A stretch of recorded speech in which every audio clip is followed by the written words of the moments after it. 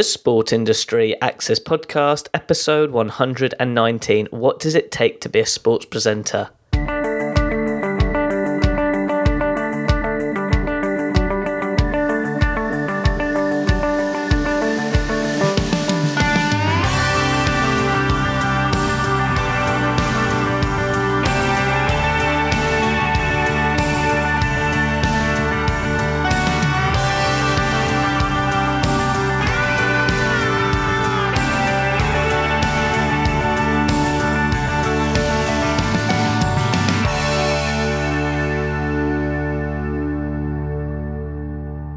Welcome to another episode of the Sport Industry Access Podcast. I'm your host, Ed Bowers.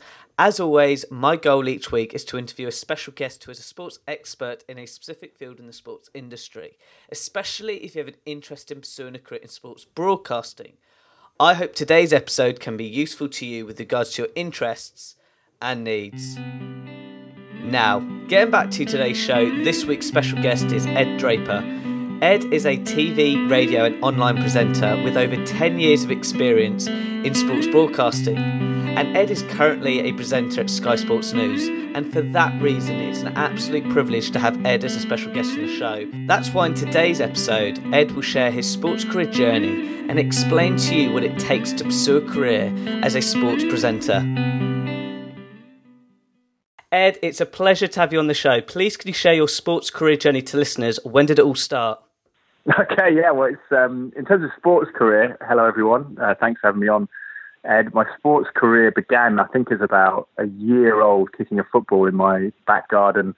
My parents were born in London originally, and then we moved to Cardiff. I remember I think I had about 10 or 15 footballs, kicking them over the back fence. The next door neighbour would then come out and throw them back, and I kept doing that. Played a lot of football, played rugby, cricket at school. We lived in the West Indies for a little bit, so did a bit of water sports when I was out there. And then we came back, and I think around 12, 13, had played sort of local level, ended up playing a bit semi-professional football, but was cognizant that maybe wouldn't make it. Maybe didn't have that explosive pace to make it as a professional footballer, or maybe just not the belief or whatever it was. But I started thinking about sports journalism from that point on, and then went on a pathway of going to university to study English literature and sports science at Loughborough, kind of combining my two interests really, which was English words with sports interests, and obviously studied the physiology and the science side of sport, but also psychology and sociology, which was fascinating. And whilst doing that, I was coaching football in America in the summers, and then had an opportunity off the back of that and a contact to apply to journalism school in the States, did a master's out there at a place called Ohio University, which was fantastic, and studied lots of different things, print, radio, TV, online, lots of experience because the university was affiliated with local media. So did American football reporting on TV, regular association football commentary, did writing for a paper, covering high school basketball, loads of different stuff, and then came back and worked my way up through local BBC radio into covering sports for Sky Sports and Absolute Radio, which was briefly known as Virgin Radio before it turned over when I was working there. There is now a different Virgin Radio, but lots of different experiences. Worked at the Olympics, hosting on the big screen in London 2012 at the Paralympics, and also in the Excel for the boxing side of it, which has been a big passion of mine. I've hosted a boxing podcast at Sky and currently work for Matchroom a little bit, hosting their world feed from big fight nights. So yeah, it's been a long journey, but it was born out of passion from the get-go, I suppose, primarily with football and then other sports, growing up watching, playing, and just trying to get involved and being fascinated by it from the start, really. Ed, I wish you could see my face. I've got this huge smile because I'm just literally blown away. Just really quickly, I have to go backwards in time now. Out of interest, how has your education from a degree factor supported you looking back now? What, from my undergraduate degree, or do you think, my undergraduate degree to start on that was at Loughborough. I mean, it was amongst kind of good company in terms of there's some professional athletes, would-be professional athletes. I remember Paula Radcliffe used to train in our gym. She was probably in her 30s, maybe near to them by then, a senior athlete anyway, and being around those kind of people, dedication was impressive. A lot of guys in the football arena there, I played up to the seconds out of 7 teams, were former sort of first-year professionals, 18, 19. played and lived actually with a guy called Chris Whittle, who used to play for Blackburn Rovers, or was trying to come through even when Alan Shearer was there. So that takes you back to that kind of time. And it was a bit just being fascinated by the sociology classes, psychology classes of sport, what makes people make it, the training aspects of it. So I've always been intrigued by it and kind of what we get out of sport, what it demonstrates. I suppose mastery is a big thing for me, is that dedication to perform a skill, to get you 10,000 hours. And then the psychology of performing it in the moment was always really interesting to me, and documenting it and the sort of place in culture that it has, particularly football in England, going back to the 19th century and before that, really, when it was kind of village football and everything. So it's a great place to be. And then at the university in the States, just the opportunity to learn your craft was great, because if you wanted to work, there was opportunity there to write, to broadcast radio, to be on TV, to get your mistakes out and things like that. So I was really lucky to have that training ground, be able to throw myself in and be a part of my life, I think, where a little bit more mature at 22, maybe 23 than I was previously, and I commit myself to it. And it was great fun, yeah, really good fun. Just relating to that point, because a lot of the listeners are at that sort of age now, and if they are at university, how important is it to put yourself out there? Because when you gave those little examples of you doing a bit in the NFL, a bit on basketball, how important was that from an experience point of view? Yeah, well, you say NFL, well, actually wasn't it? It was local high school football, which in southeast Ohio was huge. The kind of local high schools would all be packed full of the townspeople, because kind of rural places down there like Athens, Ohio, where I was, and Marietta, Ohio, and places, or Marietta, I think it's pronounced, kind of beat up by the Gloucester, which obviously was from people from Gloucester originally, I guess, that had gone out there. And it was Friday Night Lights. It was all that. If you're kind of familiar with that culture, it's a big deal. Not quite as big as Texas, where Friday Night Lights is set, but it's a big part of Ohio. And I cut my teeth doing sort of American football on a highlights sort of program called Gridiron Glory, where you'd have to go out with a camera person who was training to be a camera person. They'd film the first half, typically, depending on how far a drive you were away from the base at Athens, Ohio. You then have to sort of like note down a few highlights, come back, try and check those highlights on the camera, which is horrible for me because I've got real bad travel sickness when I read or do anything in the car, so that was difficult. But we get back and we didn't have to go to air, and I completely blew up the first time trying to do my highlights and work out what this route was and that route was, because I had no idea, no real introduction to American football before going out there, other than watching NFL highlights maybe on TV. So that was a really good experience. Covering high school basketball was good. First, trying to keep a box score. If anyone's familiar with that, you had the stats, shooting stats, assists, rebounds, whilst trying to sort of plot the narrative of the story and write up. And actually the guy who was my editor just said, look, you write the story and give us a basic box score, because it's quite complex if you look at a basketball box score, which a lot of local journalists out there have to do themselves for the newspapers and things, which is really impressive aspect to it. And got myself in some hot water a couple of times as well, because you'd write up stuff that was sent in to you for local games, and people get offended if it's about kids, and you said it was a cakewalk or an easy win, and then people if they disagreed with what you've written. I had an editor who was partial to a drink, and he'd sort of try and sensationalise things, pull quotes and stuff that would then have mums and coaches unhappy with you. So a really passionate environment with high school sports. So it was fantastic. It was great to be a part of that. And I think to cover a sport that you're not familiar with is a really good grounding, actually. And sometimes, in a way, as you get more experience, it becomes more simple because you are genuinely intrigued by it and you're asking questions out of sincerity rather than sometimes. I think it's more difficult with sports like football, where everyone feels like they know it. So I think it can be tricky in a way. You just keep it simple with the sports you're not as familiar with. In my opinion, it sort of relates to having that curiosity. Just really quickly reflecting now, because I find this really fascinating. How have you learned that sport is so important with regards to different cultures? Because you've worked now in the States, you've done stuff in the UK. Have you seen like any comparisons or similarities from a working environment? Yeah, definitely. I think in the States, it's definitely sort of a very social thing embedded in the local sport, and it's different in the grand scheme of things. So I played for Malvern Town briefly as a 17, 18-year-old in what was the old Beezer Homes Midland Prem, so several tiers down in the sort of but below the conference. But it was not, you get a couple of hundred people maybe coming to watch in Malvern. It was not a big sporting town that was when I was a teenager. Whereas in the States, because of the sheer scale of it, local sport becomes huge, particularly even, college sport. They get 30,000 at Ohio University, which was what they call Division 3, I believe. college, not a high one, but then up the road in Columbus, Ohio State, you'd get 100,000 plus in their horseshoe stadium to watch American football college games. And obviously a lot of those guys wouldn't progress to the NFL in terms of quality and standard, but there was just that sort of that passion and fervour. But you, in a sense, because of the geography of the States, it was different because you didn't get the animosity, the tribalism. You didn't have teams like Liverpool and Everton across the park. I know they call that the friendly derby, but even if you compare Liverpool to Manchester United and that rivalry, there's very few teams other than professional sport in the States, that Eastern Seaboard, probably the Yankees, the Red Sox, they're close enough to have away fans and things like that and a kind of local sort of fervour about it. But it's different in that sense, but it's certainly very much a social event like tailgating around NFL games, college games, because there's only sort of 15, 20 games max in a season. They become huge events in that sense, whereas I suppose in England there's more of a regular commitment and differences between sports as well.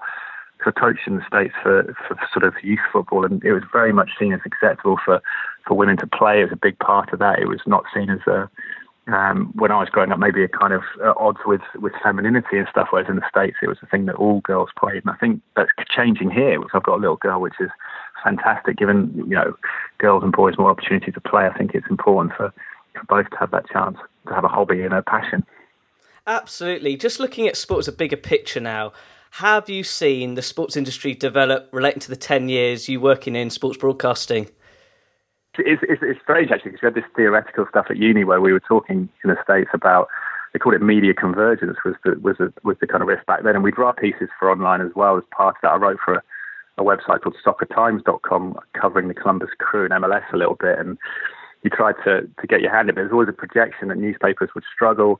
There'd be diversification in the media. And I don't think we really predicted the quite huge scale of the internet. And I suppose the internet is what people maybe say is reaching a maturity now. We've got all these outlets. It's easy for people to publish. There's so much out there that it's just exploded. Sports media. I mean, I was on holiday in Amsterdam and went to chat to some people. I don't know if guys will be familiar with it, but 433, which is an Instagram account which has blown up this year. It's based in Amsterdam, and there's places where people are kind of got these boutique media agencies providing content. It just seems to have a real shift in the intensity around the sport. Certainly it's definitely increased, even more so I think around the Premier League and Champions League and football. The conversation, the dialogue's continuous on social media and everywhere else, and all the different websites that have sprung up. I've written a couple of pieces recently for GiveMeSport.com on boxing, which has been, I think, tagged predominantly through Facebook, and it's a fascinating landscape. I mean, the media landscape's just really exploded, and I think football is certainly continued that way. And it's interesting that sports have their rise and fall in that context, and boxing seems to be on the rise now. And in the UK, it's always an interesting battle to see what sport can kind of take that number two status, I suppose, because that's quite a fluid picture. Just relating to today's podcast topic now, Ed, what does it take to be a sports presenter? Would you mind going through your journey? Yeah, sure. Well, I mean, as I've said, I think it's sort of self-awareness from an early start. It wasn't really sports presenting I was thinking of. Apparently, I did mention, because I was 16, 17 when Sky Sports News launched. Apparently, friends, I did say, like a crack at that down the line, that would be really fun. But I didn't really I'd always thought, since being a little kid, that sports writing would be, because that was something that was more common when I was a kid. That was an outlet. I enjoyed writing at school, and then obviously loved sport. And I think that was something that had sown a seed. I did work experience at a local paper when I was 14, 15. I think it's year 10 that we did that. And then had written a little bit at university in my undergraduate while playing kind of match reports and games that I played in or coached for the magazine Label at Loughborough University. So it'd been sort of writing had been an outlet because of communication being sort of where I sort of wanted to work with words and things like that. But then it was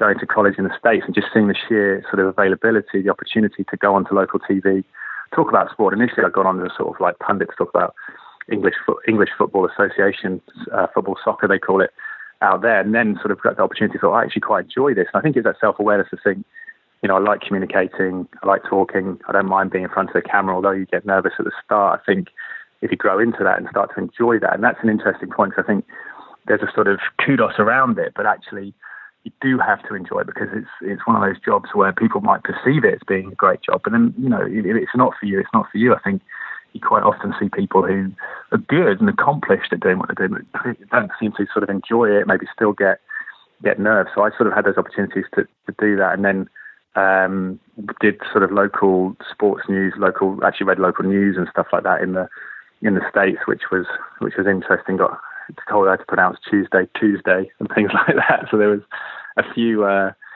kind of interesting aspects of learning broadcasting in the States versus here. But then coming back and just feeling that if the opportunities came up to try and prioritize broadcasting. So radio obviously was out of vision, a lot of it. But then having an opportunity, which I forgot to mention before, which led to Sky, was working for a company called Sportal.com, which was a kind of sports bulletins on the internet back in sort of 2006, 2007. They then started providing video content, which we were filming in a tiny broom cupboard sort of in Victoria in central London. And we were putting that out to football365.com, teamtalk.com, which I Football365 is definitely still going. And they were bought by Sky. So it's just I think it was just doing it, feeling that you enjoyed it, feeling that you could get better, were getting better.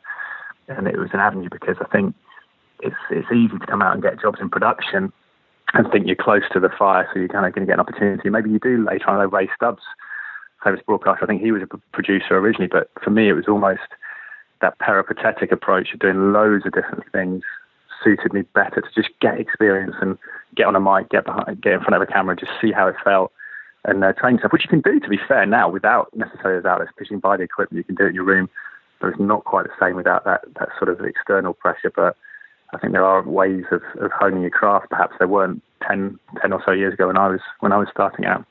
I find this really interesting, and the one thing I was going to ask is, with regards to the work you're currently doing now, would you mind sharing to listeners what you do behind the scenes when you're not on the camera?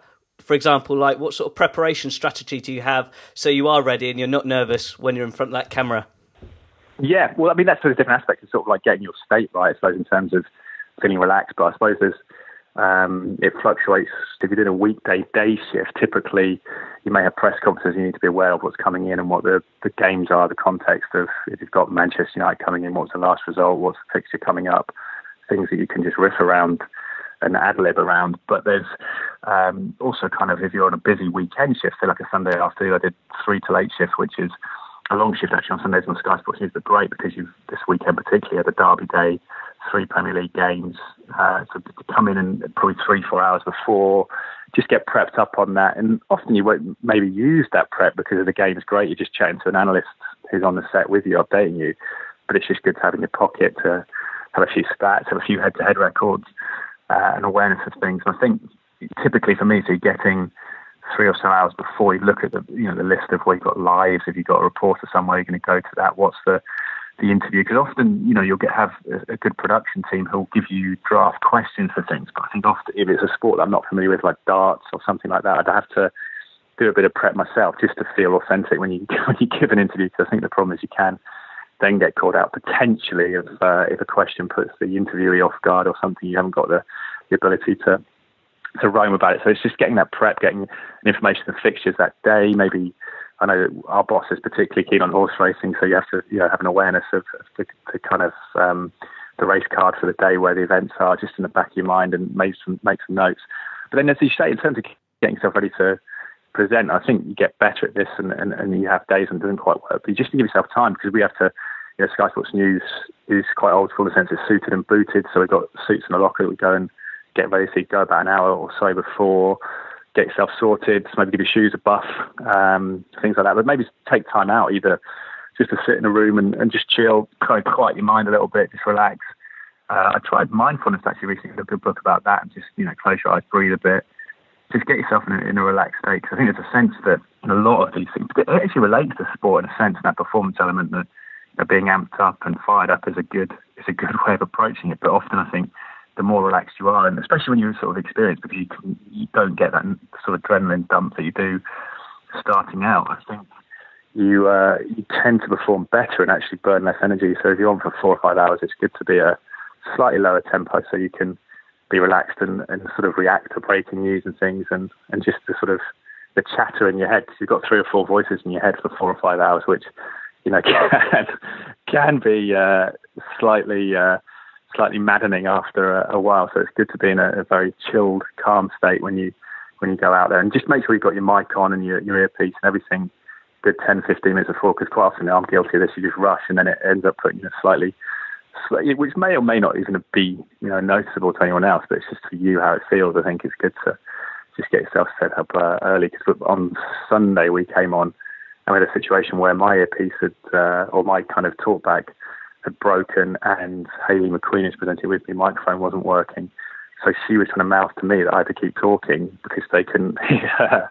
And so that was like 10 to 15 minutes, the first commercial break. And we had two guests on that I was trying to navigate around and ask. So that was an interesting sort of situation where, it's good to come into that relaxed, so that when it does happen, you can not go even more hyper and go into a sort of over adrenaline state. Ed, I really do hope the listeners are listening well, because honestly, I really do appreciate that bit of advice and tips. Literally, I'm just so interested in what you're doing now. Out of interest, really quickly though, what inspired you to get involved in a boxing podcast? Because it's another sport again you're involved in. Yeah. Well, it was actually it was at Sky, because I was technically a freelancer at Sky actually, and I'm sort of doing a sort of thing on the side now for myself, just for a bit of fun, because I go to boxing things. But it's Toe to Toe Ringside podcast. Ed Robinson, long-term boxing reporter, really studious guy, just been doing it for years with a guy called Spencer Fearon, who's a former promoter and historian, and a good friend actually now of mine. And I had an opportunity to do that for 3 or so years, Toe to Toe podcast at Sky every Wednesday afternoon, just because I'd done Absolute Radio, and I mentioned I was a sports guy on the breakfast show for a bit. I was looking to get extra content, and boxing was just phenomenal access. I remember Frank Warren, Eddie Hearn, people like that. Just press conferences you go to speak to world champions, speak to Olympic champions. I remember interviewing James DeGale at the Landmark Hotel in London, and as a sort of 26, 27-year-old, just with a mic, with a kind of piece of kit, Marantz or whatever it was, and then I could put it on the podcast at Absolute. And then when I came to Sky, I'd always sort of volunteered to do boxing reporting. I'd done a little bit for head of the Vladimir Klitschko David Haye fight in 2011, going out to Austria in Klitschko's camp and spending time there, and kind of intrigued by the psychology of that combat, what people sort of, I understand the sensitivities around boxing, but then the courage to get in the ring, the sense of getting these guys off the streets in often cases and saving them from life. So there's really interesting characters who are accessible, you could open up to. So the podcast is great. We get a mixture of world champions, Southern area champions, novices starting out, and just the whole spectrum, guys that are sort of driving night buses, then coming into the studio and on a regular day, going to train, dropping their kids off if they're divorced at school, picking it. It was just great stories, and as a journalist, I think that's what you look for, and a real insight into in kind of these guys that sort of literally and metaphorically are fighting through life often. And I think so. I did that for 3 years, and then through that, I've obviously worked with Matchroom a bit. So now I'm hosting occasionally through Sky's blessing with being a partner of Matchroom, some of their world feeds for sort of international things. They have me and Darren Barker, former world champion, analysing fights in between contests that then go out to predominantly English language speaking countries like the USA and New Zealand and Australia and things like that. So it's just a sport that I never participated in as a kid. I think maybe it would have been good to have done so, to have done a bit of training in it. But it's one that's just, I think it's a journalist, you realise, and it's a sad thing to a certain extent, that football, there's a slight kind of distance at the moment between the mainstream media and football for various reasons, and I think it's a shame because you don't get that insight into the personalities and what got them to where they are. Because I think there's obviously a lot of great stories of these guys that have made it. Absolutely. Just relating back to your career now, what have you been up to recently? Well, most recently I was working yesterday actually till midnight on Sky Sports News.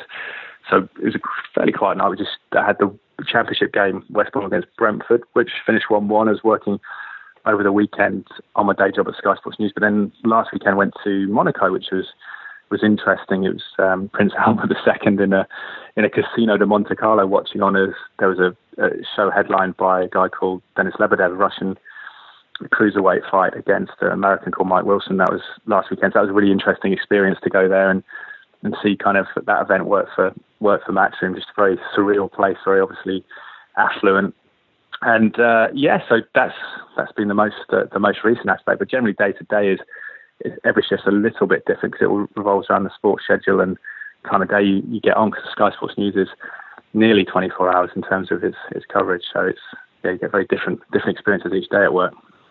Just on a personal note now, what have you enjoyed the most from your sports career journey, reflecting right now, looking back? I still enjoy playing the most by far. Like five-a-side football on Thursday, if I can play, it's still great. And that's one thing. I think you make that trade-off because you realise that you want to spend your time at work enjoying as much of it as you can. And I think that's an aspect for me is that rather than not follow because they're younger than me, but a couple of my brothers, one's a lawyer, one's a doctor, and they earn a lot more money than me even now. And actually, I've sort of figured that you wanted to do a passion, something you enjoy, and so covering sport was the route that I took. But I still, the negatives, one of the biggest things is maybe spending time with your family. My daughter's going to go to school next year, which will be more complicated because she won't be around in the weekdays, which is often when I have my time off. So that'll be slightly tricky. But more, it's or another thing that's always been since my early 20s, in particular, when you're a young man wanting to play sport, is the drawback. You can't necessarily play weekends, and evenings can be tricky in the week, and potentially just a regularised schedule. So you're never quite sure if you can commit to a team and things like that. So for me, if I get 5-a-side games, 7-a-side games, sometimes play 11-a-side games with Sky, or whether it's just going out for a kick around or playing tennis with a mate. Recently did that. But just things like that. Actually, I think for me, the bedrock of passion, of enjoying it, is important to participating. It reconnects you to why you first fell in love with sport, and then henceforth makes you want to find out about those people who are the greatest exponents of it, the professionals. Ed, that is great. I really do hope the listeners really take that on board, because I have, and I feel like we're at a great stage of the interview where I'd like to finish with an inspirational question. What advice would you give to university students who want to pursue a career in sports broadcasting? Practice, just reps. And I think if you can make it a simple analogy, because we're covering sport and we probably all love sport if we want to be a sports broadcaster, is if you think about someone training for the Olympics or training for a regional meet or whatever it might be, you train, you go to the gym, you do your sprints. Footballer, you go out on the pitch, you train 2 hours a day, try and hone those skills, work on your touch, work on your shooting. If you can do that to broadcasting, particularly the training ground, if you can see university as a training ground, not necessarily, obviously pass your exams, get your grades, get your certificate, and enjoy yourself as well. Do go out. I went out and had a good time as well. But try and just get those reps in. So sort of try and if you've got a studio, if you've got an auto cue there, go and read it. So basically take things out of the equation. So if you can read an auto cue really comfortably by the time you leave university, because you may not have access immediately, you don't get a job presenting with auto cue, but just get that down, go to games, go to games on your phone, record match reports on your phone, do updates every 10, 15 minutes. If you're not actually working for a radio station, try to limit yourself to 20-second updates with, put yourself in the context of a match day program on 5 Live, Talk Sport. Just try and kind of be succinct. Just practice. Broadcasters practice. People have got aptitudes for it, and I believe that. And try it. And if you think, it's not for me, try whatever you can at university. Write, broadcast, radio, TV. Because some people like radio and some people like TV, and some people just don't like being in vision and find radio is actually more of an intimate way of communicating with people in a way through your voice, a more relaxed medium than perhaps TV. So. And just try that, and maybe look at doing your own stuff as well. Now you can have a YouTube channel and look at social media and create some content maybe, and maybe not necessarily opinionated stuff, because I think there's a lot of opinion, but maybe try and be clever with it. Interview people, local sports people who've got good stories, whether it's it's kind of a semi-professional team or a lower rung team, wherever you are at university. Just try and get that access and practice interviewing people as well. So I just would say, treat it like a sport. That if you wanted to be an elite performer in sport, what would you do? And you practice and you train and you get fit. And I'd say just kind of keep that and try and play as much as you can as well. If you're a keen sports person, do try and play. Because Martin Tyler, I remember really bizarrely, he ended up being my uncle. He was going to my uncle, and my uncle's a doctor as well. There's a lot of doctors in my family. And he said to me when I met him when I was 22, he said, just try and play as much as you can, because you will miss that when you're gone. And it's when you've gone, when you've reached a certain age, and actually, it's something that is tricky to combine with covering sport, but it's good to play as much as you can as well, because I think it does keep your passion ticking over. Ed, that is absolutely fantastic. I wish I heard this when I graduated, literally, and I really do appreciate what you've just said. How can people interact with you online? I'm trying to be as approachable as possible. And it's funny because I put something on LinkedIn about this, just because I think whether I'm a people pleaser or just someone that's kind of aware, having gone into universities, that it's a complex kind of relationship now between students and the universities, principally because the financial dynamics of universities are kind of businesses now, and they're charging big fees. I think it's £9,000 a year.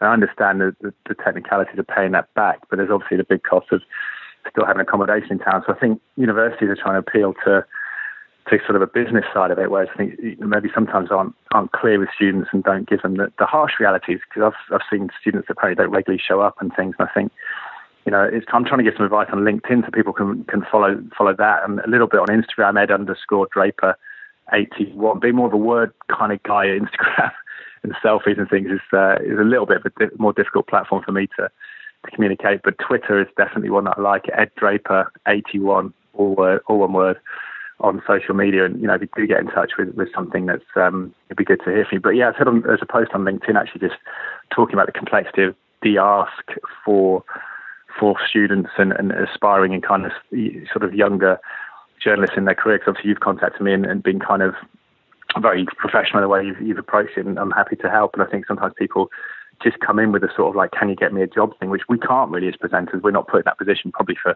obvious reasons. As kind of public people, we can't give people jobs and work experience placements necessarily. They had to go through sort of official channels to do that. But, people can be a bit demanding sometimes just because they want to they're anxious, which I understand because I was in that same boat of trying to get opportunities. But just kind of, I guess, think about it from how would I like to be approached if I was going to be approached? What can I offer? Just be thoughtful, think about how you do it. Absolutely. I was going to say that's how we got connected on LinkedIn. And to all the listeners listening in, all those links will be on my website relating to this blog post. And Ed, it's been an absolute pleasure chatting with you today. Thank you very much. Thank you, Ed. Well, good for you for doing this, because this is an illustration of what people can certainly do in this world.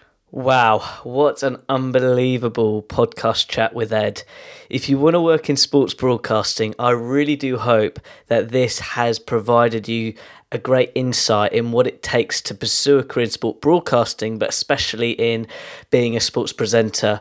Honestly, the stuff that Ed mentioned can really be applicable if that's what you want to do. And I think that's really important, because what I learned the most from sports broadcasting and listening to Ed's journey is you've got so many options, but there's nothing wrong with regards to experimenting like he did. He had the passion with regards to writing, then he went on radio, then he got himself on the camera. That is what it's all about with regards to working in sports broadcasting, but it's really niching down in what you're really good at. From a career perspective in general in sports, with regards to the career advice Ed provided you, without a doubt, he's absolutely right. Doing the reps and having that athlete mindset is key. And it's something I've even experienced during this podcast journey. With every podcast chat, with every interview I've done, with every editing I've done on this, it's doing the reps. And there's nothing wrong with that, because it creates that discipline. So I really do hope on that note as well, you can apply that to your sports career adventure going forward today, and good luck. Now, as always, at the end of each interview, I like to finish with an inspirational quote from my guest speaker. Ed said, "Broadcasting is about practice. Use university as a training ground. Write, broadcast radio, TV, and communicate in a way you feel comfortable. Treat broadcasting like a sport. Do the reps like an elite athlete,